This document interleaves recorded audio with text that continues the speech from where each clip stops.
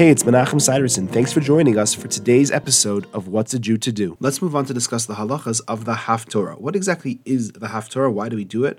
Well, during one of the periods of Gentile oppression, a decree was issued forbidding the study of Torah.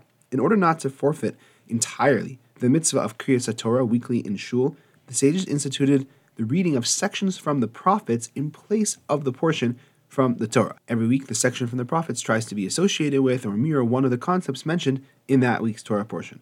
Although the decree was eventually abolished and we are allowed to read the Torah, thank God, on a weekly basis, the custom of reading the prophets was retained.